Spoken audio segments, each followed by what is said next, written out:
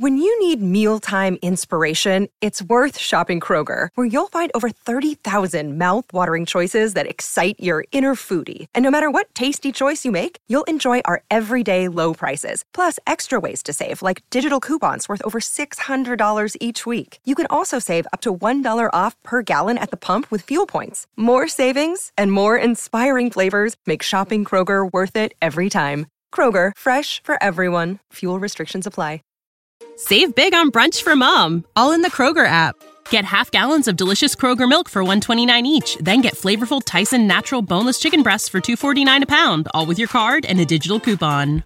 Shop these deals at your local Kroger today, or tap the screen now to download the Kroger app to save big today. Kroger, fresh for everyone. Prices and product availability subject to change. Restrictions apply. See site for details.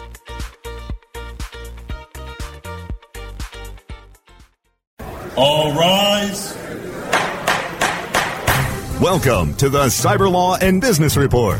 Get the top story on the hot button internet legal topics of the day. This is your home for the latest on internet law and policy. Hear the latest net trends impacting business and have your questions answered right here. This is the Cyber Law and Business Report. Now, please welcome your host, the founder of the Internet Law Center, Bennett Kelly. Good morning. This is Bennett Kelly broadcasting live from the Internet Law Center here in the heart of Silicon Beach in downtown Santa Monica. We got a beautiful day out here and hopefully where you are listening today. And we got a great show for you. We could have one of privacy's rock stars, Jules Polonetsky, is going to be talking to us about the right to be forgotten. A very important decision that came down from the European Union High Court just this spring. And then in the second half hour, we're going to talk to the plaintiff's lawyer in a very important revenge porn case being brought about against Facebook that actually some of the leading commentators are saying raises some issues about Facebook that deserve debate. So we're going to be talking about that.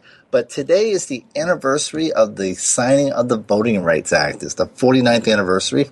And it's an act that came about after a march from Selma to Montgomery was stopped at the Edmund Pettus Bridge in Selma by Alabama state troopers, who then proceeded to pummel the protesters, which included now Representative John Lewis, who as a student at the time had his head split open.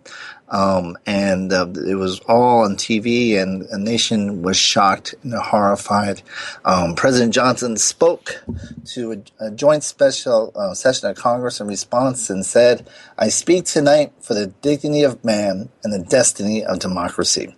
Well, the Voting Rights Act has been now turned 49, but unfortunately the Supreme Court recently curtailed some of its enforcement powers, finding that when the law was reauthorized in 2006 almost unanimously, Congress didn't make sufficient findings to justify its ongoing restrictions.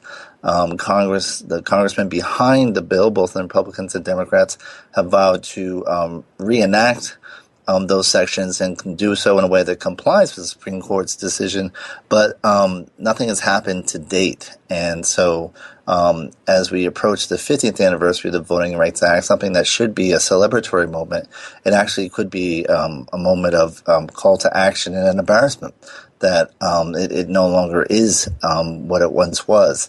And having gone to Florida during the last election and worked the polls on voting issues, I can tell you that we need that in place. So, a happy 49th to the Voting Rights Act. Let's hope it's even a happier 50th. But without further ado, I want to bring on a friend and just one of the leading stars in privacy law, someone who's just really been a standout in the field. He did great work, for example, when he was AOL's privacy director. Now he's with the Future of Privacy Forum. Jules Polonetsky. Jules, welcome. Well, glad to be with you again.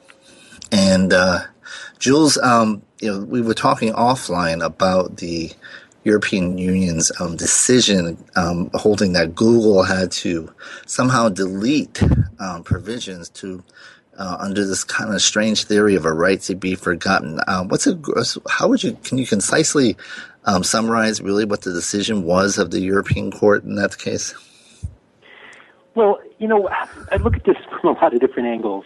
I spent quite some time as a chief privacy officer and had to deal with managing policy for AOL's search, which once upon a time was a very big search engine, and for many years when it wasn't the lead, it still was a leading search engine and used Google's search, and even today it's a surprise how significant the traffic is. And so dealt with it as an implementer who had to worry about taking things down, dealing with challenges to the results we received. And today, at a think tank that has participation from not only a lot of the leading chief privacy officers around the world, but a lot of leading academics and advocates, I get to maybe sit and try to see all sides of it. And I think it's easy to be sympathetic to the concern that I think the Europeans have, that I think many of us have, which is that everything seems to be out there forever. You do a search and you see all kinds of personal information about yourself, and you don't know why it's there. You can't get it down. Sometimes it's embarrassing, it's wrong, it's awkward, and there seems to be very little that can be done. It's not true that there's nothing that can be done, right? If in the country you're in, if the information is illegal, if it's defamatory, if it violates copyright, you can go to court and you can get a decision that says this ought not to be up. And Google and Microsoft and Yahoo and the other leading search engines today get orders from courts around the world saying, we have adjudicated this, and you need to take this down. This violates the law, and they're obligated to comply. A number of years ago, you probably remember a case where the Jewish Students' League in France brought an action against Yahoo because at Yahoo France's auction site, there were Nazi items being sold. And that's against the law in France, and they were able to get it taken down. Now, the interesting question was, could they then force Yahoo US to take it down or bar it when French citizens came to Yahoo, and that case ended up not being fully resolved. And so this notion that, when you're in a country, there are pieces of content that, whether it's a publisher or an auction house or something, that we can weigh the merits, we can examine both sides. Why do you have a right to have this up? Why does the other side say it can come down? And rule.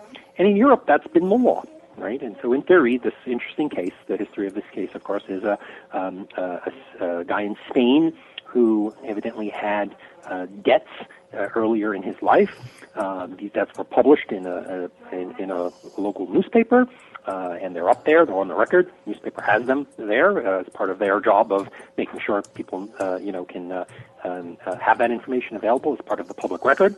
And it was showing up when you Googled, when you searched for this guy's name. This showed up fairly prominently.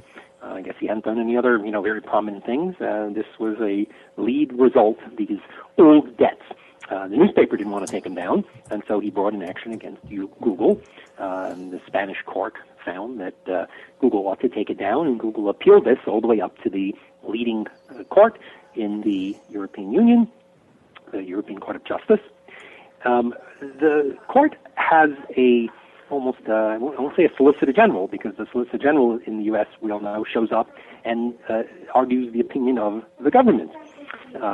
Here, the court has a advisor, an advocate general, who does some of the legal lead work and analyzes the case and does the research, and then presents an opinion to the justices that here's what he recommends.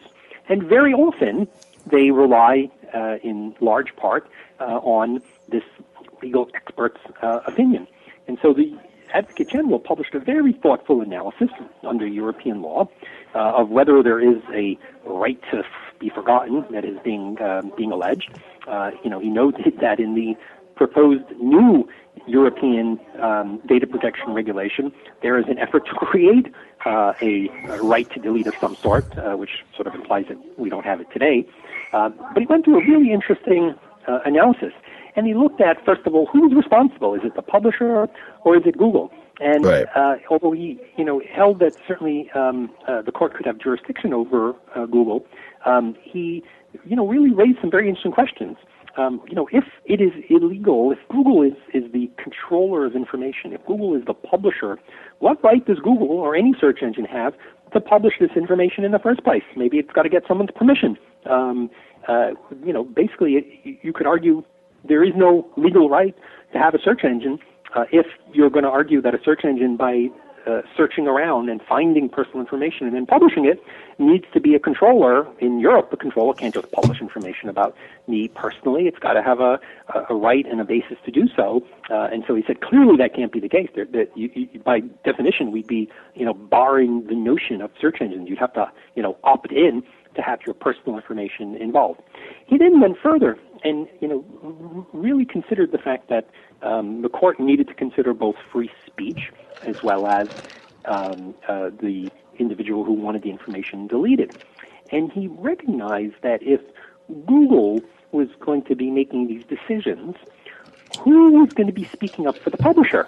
I mean, the publisher has a right to publish it, right? Maybe you're a blogger, maybe you're a media outlet, and you believe that this is important information, right? You know that this guy is considered a leading candidate for public office, even though he hasn't won yet, or other facts about him. You're writing a big investigation, and this is just one story. Your right to express. And then the people who search, what about them?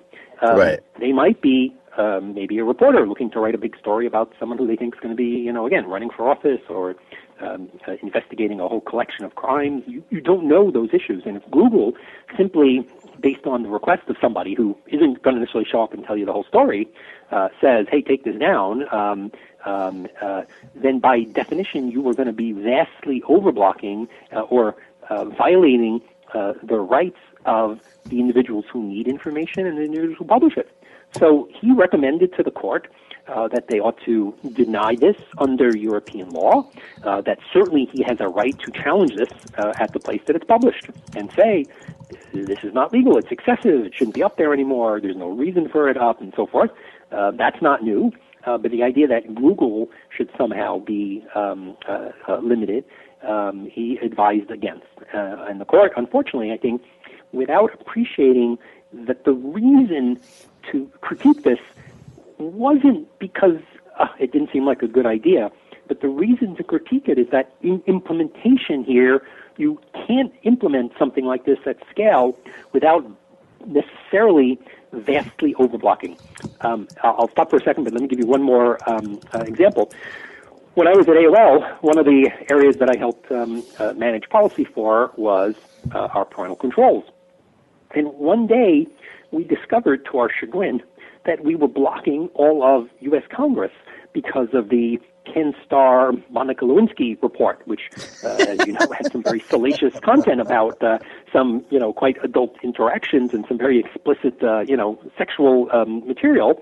And the very smart spiders, which we spent tons of money doing all kinds of tweaking and algorithm and had people reviewing, flagged this as inappropriate for anyone under 18. And there we go. We blocked all of Congress, even though, of course, there was a strong, reason to make sure that that is content that should be available, certainly to a wide audience. And so, I think today there's probably that. I think today there's probably a lot of people who think you should still block Congress. But we're going to take a short break. When we come back, we're going to talk a little more detail about the right to be forgotten and what the implications of this European Union decision really are with Jules Polonetsky after these messages. Stay tuned. More of this. Hey, this is Danny Sullivan to talk to you about Bruce Clay Incorporated. They've made Inc. magazine's list of growing private businesses and have exhibited and sponsored at my conferences since the very beginning. You've seen their search engine relationship chart, or you've read their SEO code of ethics, so you know they're SEO experts. But did you know they can help you with PPC, web analytics, web design, marketing strategy, promotion, and branding? Yep, get everything you need for success in the online marketplace. You can check it out from the professionals at Bruce Clay Incorporated. For over 10 years with offices worldwide, they've got the answers you need. Check them out today at bruceclay.com. Oh yeah, my day is done. Time for happy hour. You're already done for the day? Yeah, because I use CertifiedKnowledge.org. Their PPC tools literally save me hours every day. How do you keep on top of all of Google's new features? Easy. With Certified Knowledge, their interactive learning modules keep me up to date. And if there's something I don't know, I can watch their video lessons without having to hunt around the Google help files. Great. I'm ready to expand my knowledge.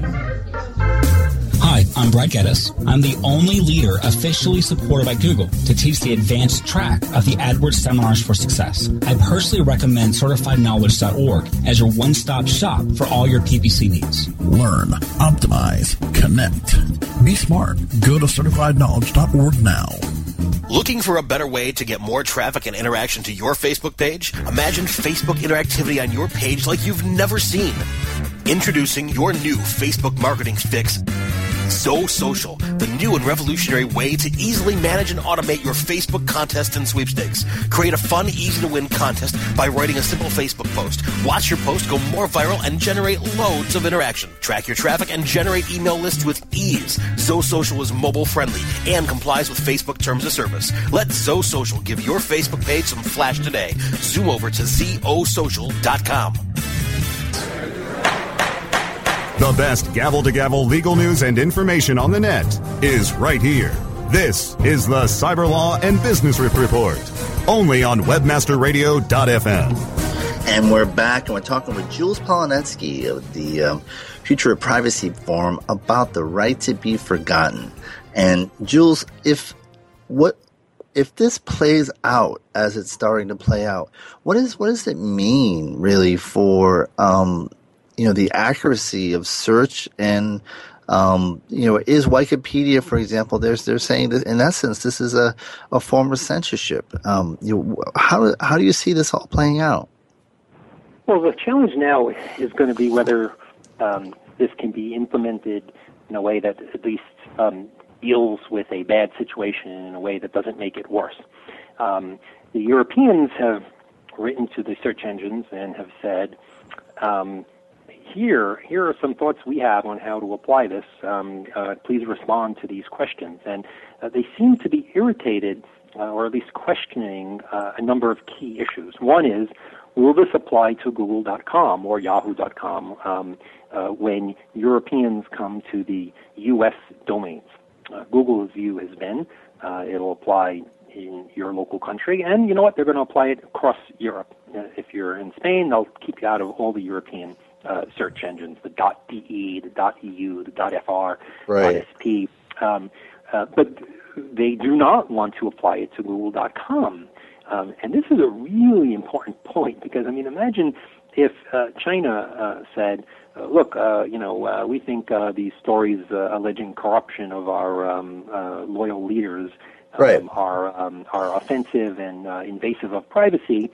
Take it down. Well, if you do business in China, you got to comply, and if you don't comply, they'll block your search engine, and you can't be in the country. And that's the situation, obviously, with some of the U.S. companies in China. But if you then say, you know what, when someone from China manages to get out of that Great Wall and manages to get to Google.com, you got to censor them too. We can demand that you censor content that is legal in the U.S. when despots around the world, or just irrational people around the world, or people who don't maybe have the same particular appreciation for free expression and want to weigh privacy higher, even when there might be some strong right to publish.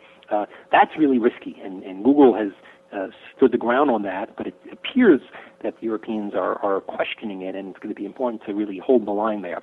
The second implementation issue, which is important, is that Google is telling the webmasters, right? So those publishers can say, hey, hold on here. What do you mean? That guy said he's nobody? He's like the king man in our town. Of course we got to have this information about him. And Europeans seem to be, the Article 29 Working Party group of privacy regulators seems to be a little skeptical. Hey, Google, what kind of chutzpah is that? Well, are you doing that to be provocative, to kind of create an issue? And Google's view is, look, if we're going to censor, we're going to let you know. That's what we do today when countries force us to not show results. And what Google is also doing is they're putting some information on the page. Now, they won't tell you, hey, a research about Joe Green is missing here so that you could just go there. But it does say on the page that certain results were not displayed because of, some legal reason. And so at least there was, some clue. And that's being questioned by the policymakers in Europe, and that's where we are today.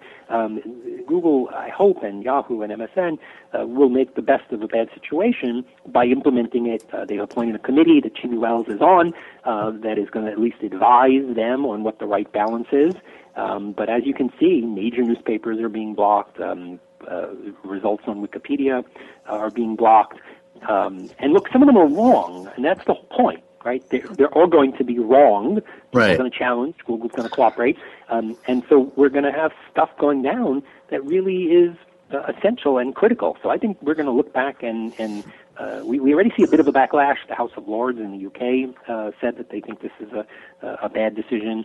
It's not clear that there's any recourse anymore, but hopefully these search engines will at least make the best of a bad decision. I do want to know, we probably should stop calling it the right to be forgotten or the right to delete. I mean, I grew up learning to remember, you know, what happened to my forefathers in Germany, to remember, you know, my heritage. And it might be a great notion to say, hey, you can start again and, you know, forget your past and so forth. And certainly there's, you know, a lot of room for that.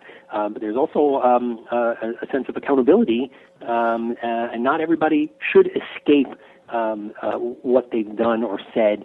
Some of these things belong on our record, and, you know, the way to deal with it is to generate more context, to generate the rest of your life so that, you know, you're not judged by one poor decision, and if it doesn't show up at the top page of Google, well then, you know, maybe nobody ever pays attention to it. So this is going to go down, I think, in an infamous place, and I know some privacy advocates have been very supportive, but I think as this plays out, it's going to be clear that it's the wrong decision. Yeah, I mean, we were talking offline just about, you know, when you just take a cab to Capitol Hill and go by the National Archives, there are big letters, is past this prologue. And, you know, this is information people have a right to know. Do you think a year from now, this decision will be intact?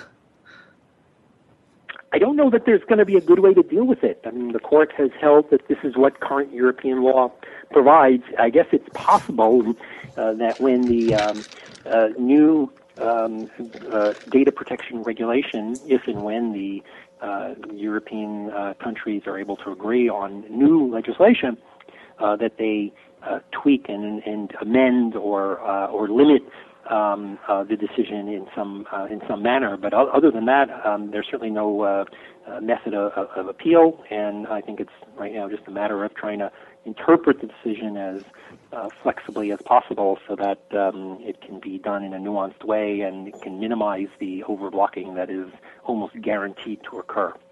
I think that's been, you know, my colleagues in academia or some of our colleagues in the privacy advocacy community, I think, you know, reacting so strongly to this sense of injustice. There's just all this data out there and it's not fair, and why should, you know, Google or other search engines, you know, be able to make money by, you know, showing these results? But I think not sitting back and appreciating that search is how we navigate the internet. I mean, for some people, if you can't, you know, type it into that search bar, you know, it's invisible. Certainly for businesses, if you don't show up in search, you know, you ain't there. Right, you're not there. It really is a prime. It's not just this little gimmick of some way to make money off of search results. It's been the most powerful way to access information. But I think then not realizing that the nuance of how to apply it. You know, there's some assumption that Google, they're so big, they're so smart, they'll hire people, they'll have technology. And you know what? I have faith that they will. You know who's really screwed? Google will survive. They're going to make, you know, plenty of money this year. This is not going to hunch about that terribly. too. You know who's going to get hurt? The guy starting the next search engine, who is also subject to this decision, who now needs a team of thousands if he or she is going to somehow manage to handle you know, this entire set of information as well. They've limited, if they weren't happy in Europe with Google's dominance of the search market, they've made it very hard for anybody else now to pick up the compliance burden that is mandatory if you want to get into the search business. That's interesting. And there's been a recent decision in British Columbia directing Google to remove stuff not just from Google Canada, but from Google.com, as you were suggesting earlier. Do you think that's going to be a more litigated area in the future? That is going to be one of the big challenges in a whole range of areas as countries, including the U.S., you know, want to assert their rules around the world. We do so with gambling sometimes. We do it with child porn. We have Europeans who do it not just with privacy, but with other areas that impact freedom of speech. We mentioned the Yahoo case.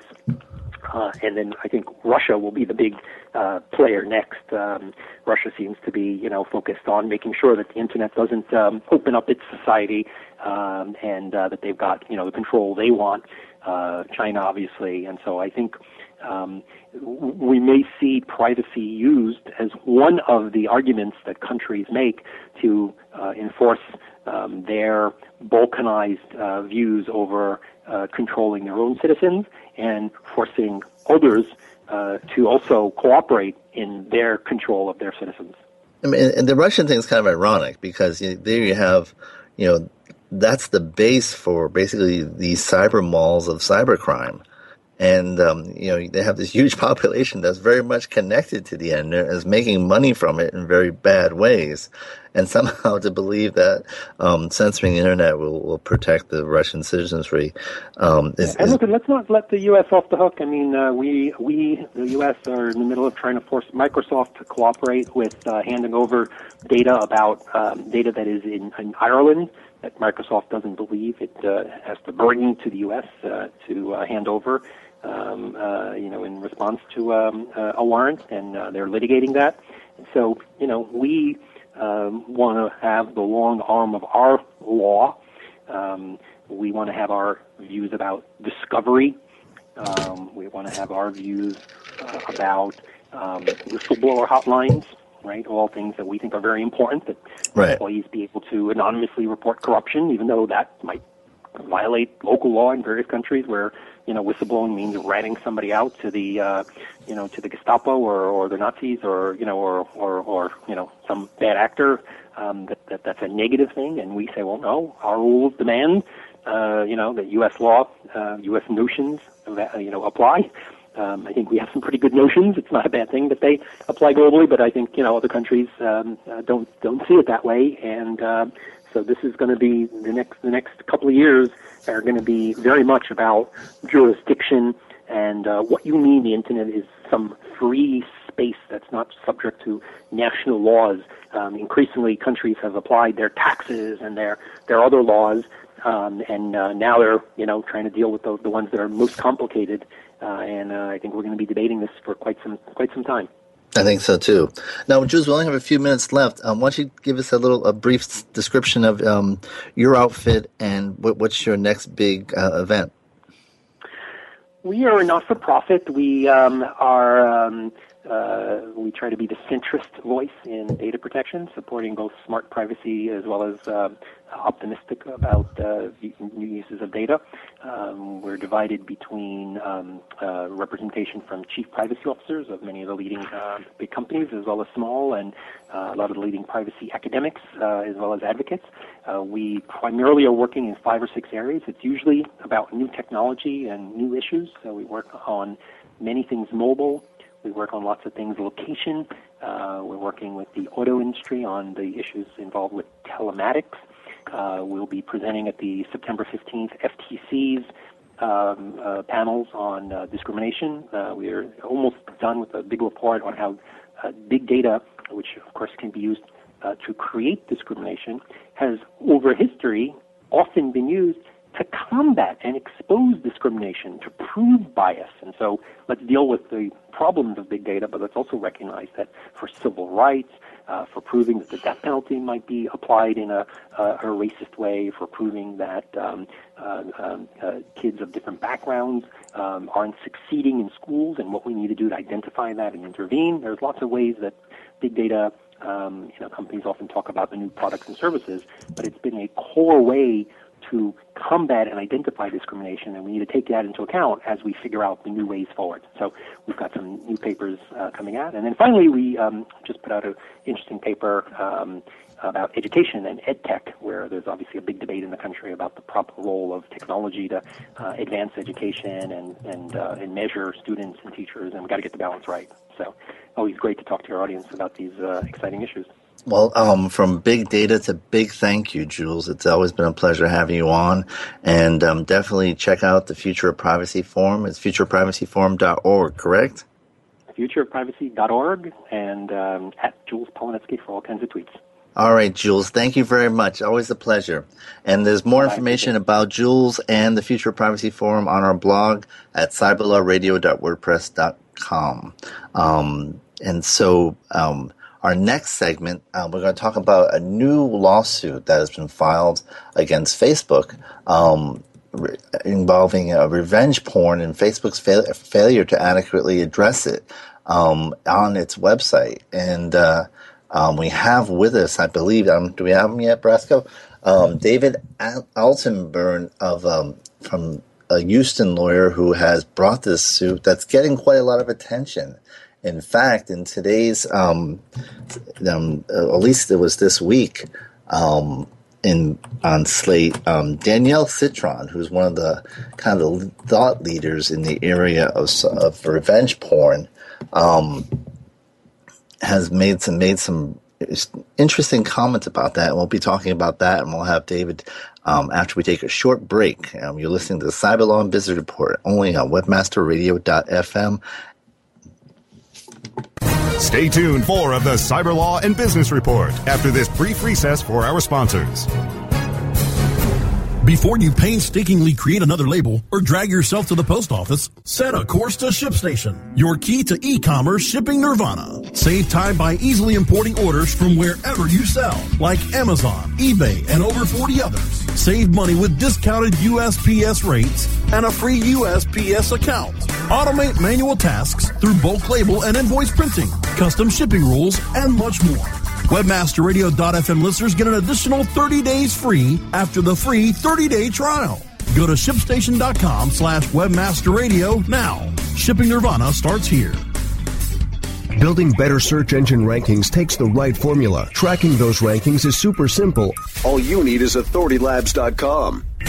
Authority Labs uses automated daily rank tracking tools to monitor your site's performance or leverage their API to build your own tools. No matter what animal-labeled algorithms affect your ranking, you should be using Authority Labs. Unlimited users for no additional cost and white labeling can help keep your clients updated and save countless hours of creating reports. Whether you're running sites with just a few or millions of keywords, what you need is AuthorityLabs.com.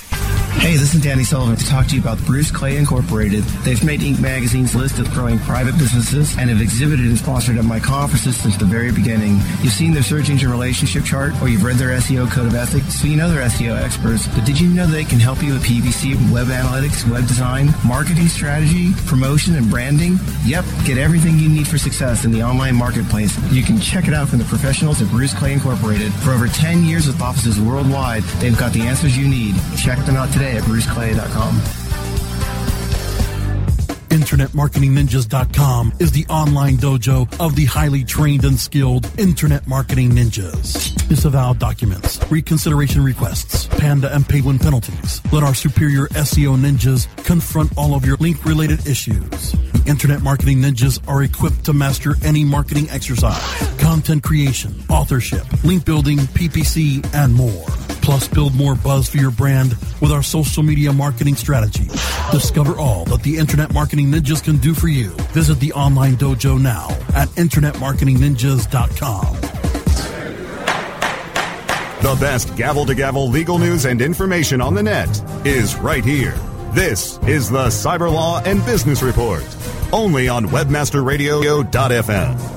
And we're back, and we're here to talk about a revenge porn case that's getting quite a lot of attention. One of the challenges in bringing a revenge porn case against the website publishing the revenge porn is the whole concept of immunity under the Communications Decency Act, that they are immune for stuff published by third parties.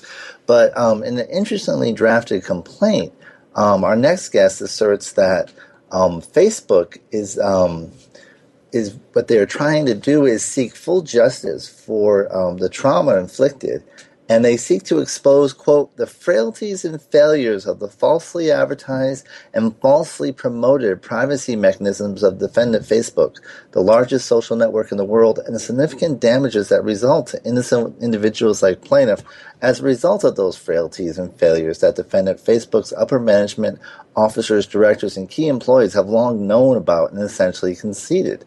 The true natures of the frailties and failures in the system upon the unsuspecting, innocent public. And in Slate, Danielle Citron, one of the leading advocates in this area, said, spoke, somewhat supportive of the complaint and said Facebook could have alleviated a lot of the plaintiff's frustration by actually responding to her when she first made contact. With great power comes great responsibility, and Facebook needs to improve its terms of service enforcement process by creating an official means of review that includes notifying users about the outcome of their complaints. And then that's a very valid complaint. But we have with us the attorney behind all this, David Alterburn, an attorney in Houston. David, are you with us? Yes, I am, and I listened to your nice introduction. I think it's a fair summary of part of our 14-page petition we filed on behalf of my client, Miriam Ali, who unfortunately was the victim of a bad set of circumstances that fall in the basket of what has become a leading-edge type issue called revenge porn. And actually, it's a kind of a combination of revenge porn plus revenge porn plus the what we sometimes called as e-personation. And he set up a page, on using her name and inviting her friends, and they landed the page only to find these, these doctored pornographic images of her. Yeah, it's what we call an impersonator or imposter site, to put it in language that tends to be out there, where in this particular case, you've got accurate pictures or photographs of my client's face, unfortunately attached very artfully with naked bodies that are not the naked bodies of my client, Miriam Ali. And there's one photograph in particular that has my client appearing falsely, and in a derogatory fashion, of course, in a shocking fashion, in the middle of a sex act. So that's what's got my client, obviously, extremely, extremely upset, and she retained my law firm to prosecute her rights in this significant arena of protection of privacy rights of individuals in our tech age, in our internet age, in our Facebook dominates the world age. Well summed up in terms of the ages we are in. Now, so it appears that you recognize the Communications Decency Act immunity. It obviously is a big hurdle for you. And so, go ahead. My only comment there is this. This is such a cutting-edge issue. Let me just digress briefly and quickly to hopefully have some impact with your listeners on what we're talking about here. The first case of its kind to reach a jury trial verdict occurred in Houston, Texas within the last year. And a lady, I believe, got $500,000 if I'm not mistaken.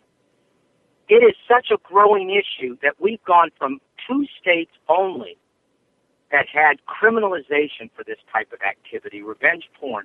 Now, that covers a couple things. The traditional revenge porn is where consenting adults take photographs, naked photographs, let's say, other sexual activity type photographs that are only intended to be kept between the two of them, only to find out after a breakup, usually a bad breakup with some anger and emotion and feelings behind it. One of those parties then decides to post those private photos publicly. Those are actual photos that went from a private consenting situation into a no consent public display.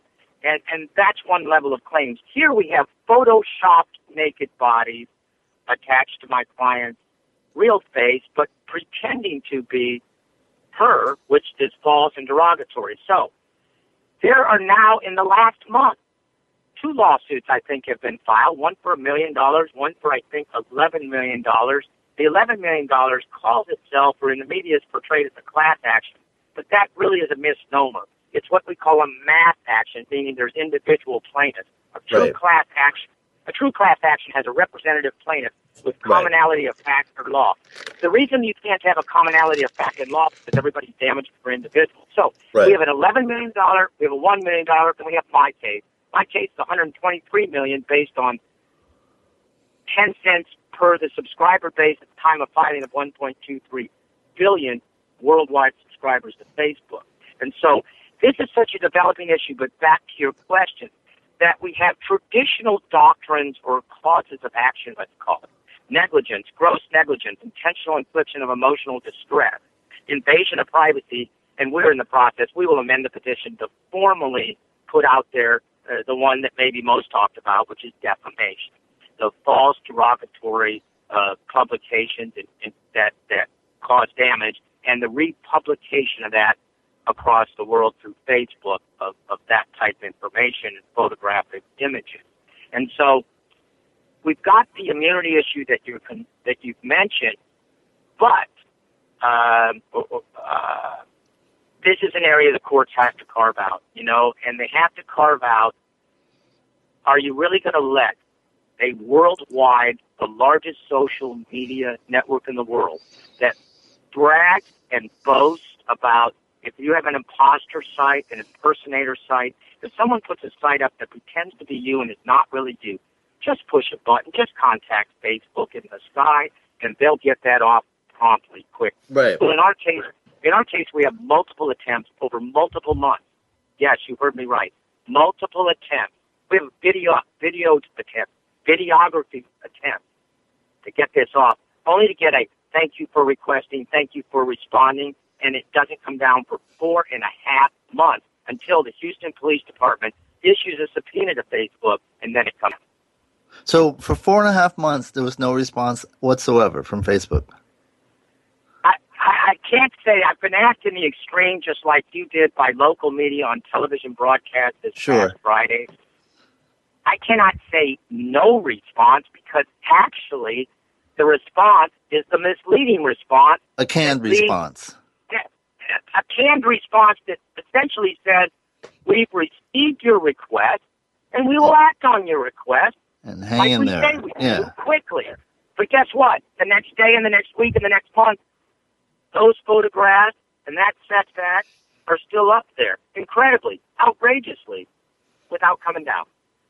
Right. Someone said the most valuable commodity in the U.S. should be this device known as a round to it, because everyone seems to be waiting till they can get one.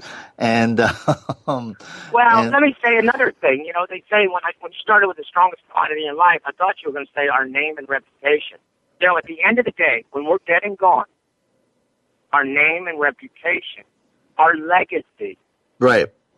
My young client, who is a conservative Muslim, 28-year-old woman with an admittedly beautiful face,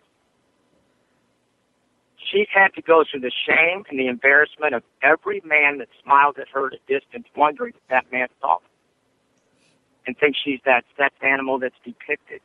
She's had to look at every woman that frowns at her and wonder, that woman think I'm that woman? Which she's clearly not.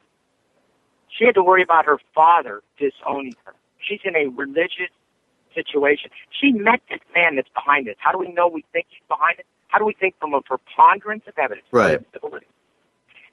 The subpoena came back to the house of where this gentleman, not so much a gentleman, the named defendant in our lawsuit, resided with his parents in a place of business where he worked.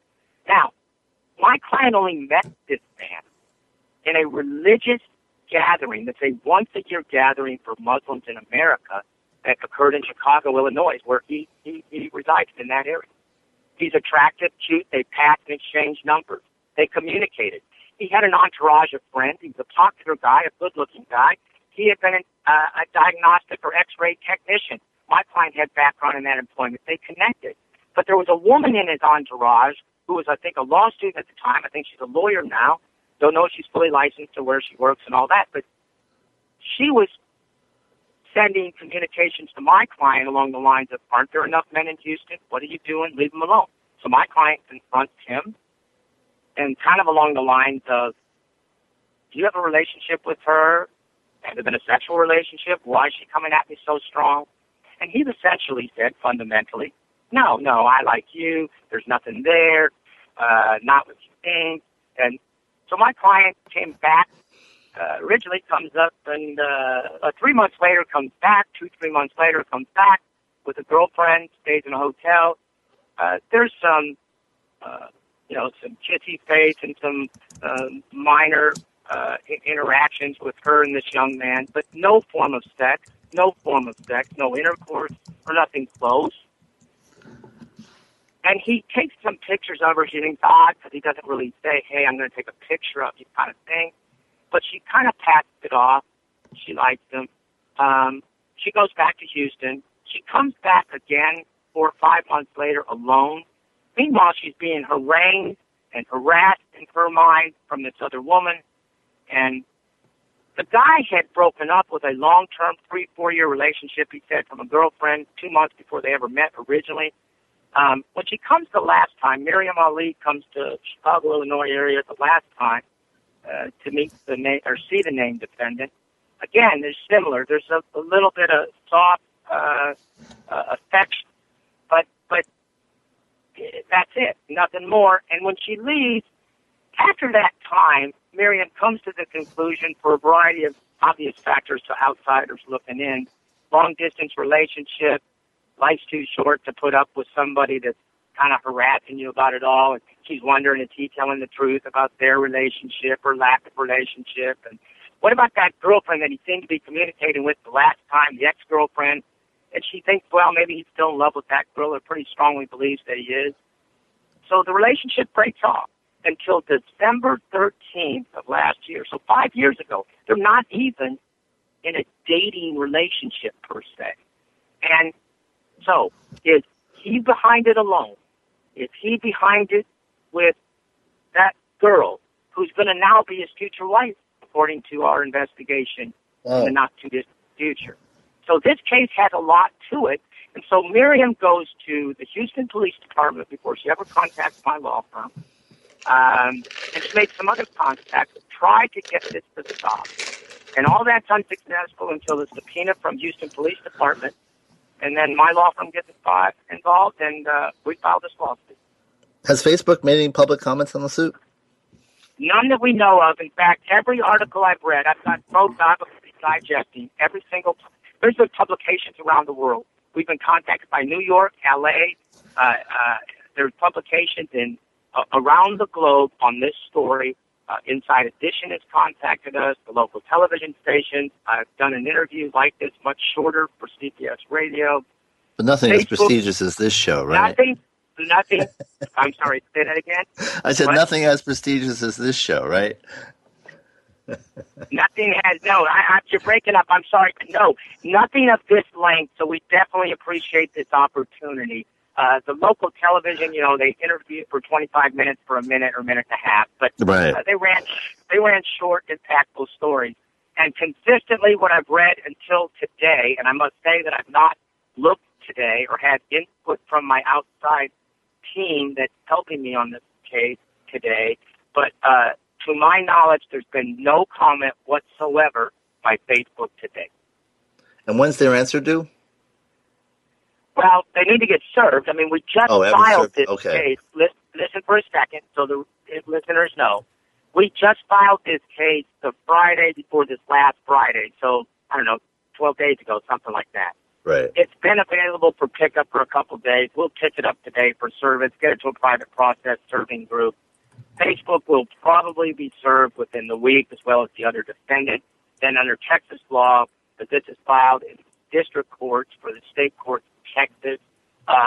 Under Texas law, they'll have 20 days the Monday following to file an answer. So roughly 30 days from now, if there's no comment before then, we will know who Facebook's attorneys are.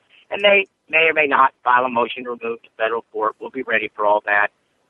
They may just answer in state court. But that's the rough time frame for everybody to sit back and wait and see what develops. Is about 30 days from now, we'll have an answer or a formal response to the petition by Facebook and hopefully by the other defendant as well.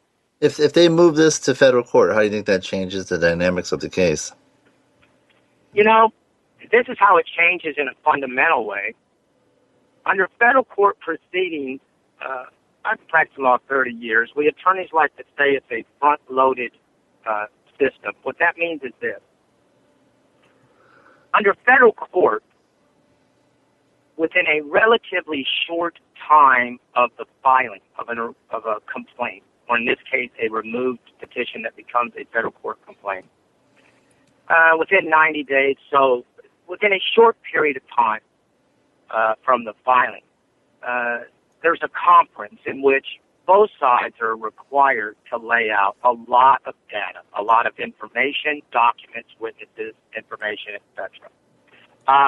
State court's far different. State court requires formal discovery requests. We call them requests for disclosure in the state of Texas, which is, there's a number of categories our Supreme Court said there's no objection. Who are all the potential parties that you see to this? Have there been any settlement agreements reached? Who are your expert testifying witnesses? Pieces of information. What is the summary of the claims and the economic calculations that get you to the damages? Things that our Supreme Court says there's no objection, because the gamesmanship of discovery and objections and privilege claims and all of that, our Supreme Court got tired about a number of years ago.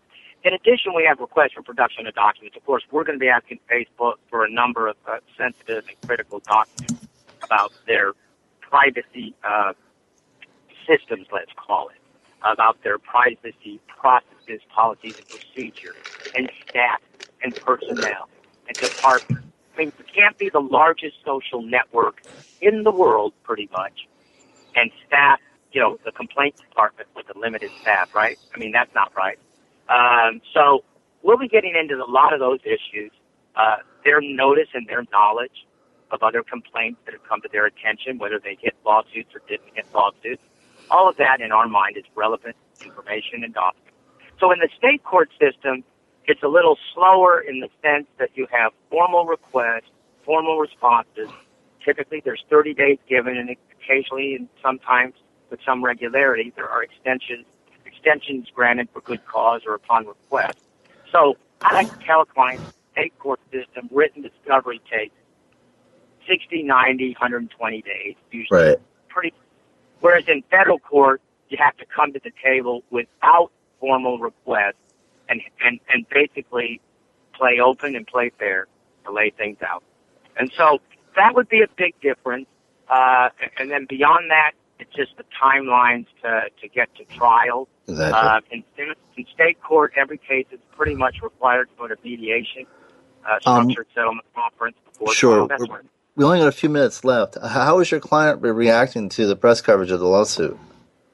Well, I mean, when the whole situation happened, she went from being quite sociable to being quite affected and quite withdrawn. I'm trying to keep her, obviously, as best as humanly possible with my years of experience in practicing law, all in litigation pretty much, I'm certified as a mediator for a number of years, which gets you extra classwork and extra education on psychology and communication and counseling. I've always prided myself heavily with my background in psychology and communication and the people sciences, we like to call it. So I'm not a psychologist, of course. I'm an attorney, but a lot of attorney work involves psychological counseling of some sort. So right. I would say, all things considered, she's holding up pretty well. She's bright. She's intelligent. I'm doing my best. She's also getting professional help, professional counseling, psychological counseling to deal with the situation. We're running out of time. If people want more information about you and the lawsuit, where should they go? Well, our particular website doesn't have a separate tab for this lawsuit, but may shortly. www.attorneyaltonburn.com will tell you a little bit about myself.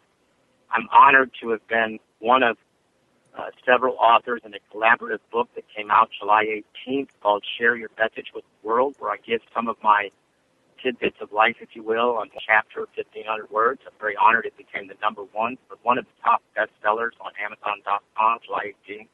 Great. That's on my I'm not here to make a plug to that. I'm here to say, you may you're get a little. welcome to. You may get a little insight into my brain, and I'm very honored. It's the first part of it that way, and that's a very nice thing. Well, thank you very much for your time. It's been a pleasure having you, and definitely we're going to be watching. Only other thing I'd say is Google Facebook revenge porn lawsuit, and trust me, there are articles coming out, it seems like every day, that are analyzing this from a number of angles. And I am very grateful for the media attention, because we hope to honestly get some serious and positive change so that this sort of thing doesn't happen to anybody else, and that people are protected when something like this happens and they request for it to come down. It actually does come down. All right. Well, thank you very much. We really have to run, but I want to thank you again, and please stay in touch. We'd like to hear more about the lawsuit. Today is the anniversary of the dropping of the atomic bomb in Hiroshima, and a couple of days after that, my Aunt Marie turned 21, and this Sunday we'll be celebrating her 90th birthday. And so here's to you, Marie. Look forward to seeing you in Rhode Island. And 90th birthday is quite an achievement. So it may not be quite as the big bang as your 21st, but we'll see what we can do about that. All the best to everyone. I want to thank our guests. And join us next week on Cyberlaw Business Report. We'll have another great show. Listen to us on iHeartRadio. Download our mobile apps. And take us wherever you go. And this is Bennett Kelly. Quarters adjourned. See you next week. And thanks again, Brasco, for all your help.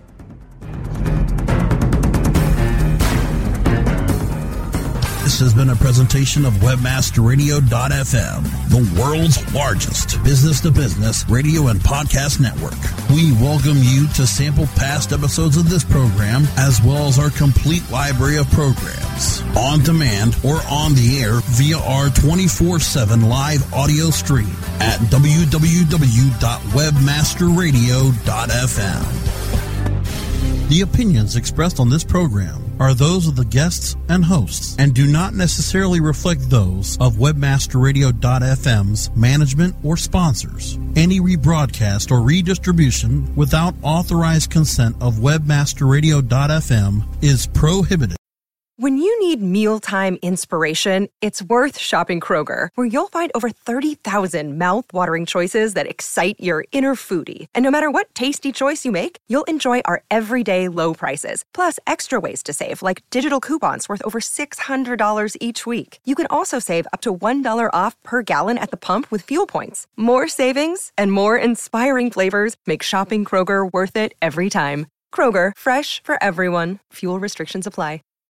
Save big on brunch for mom, all in the Kroger app. Get half gallons of delicious Kroger milk for $1.29 each. Then get flavorful Tyson natural boneless chicken breasts for $2.49 a pound, all with your card and a digital coupon.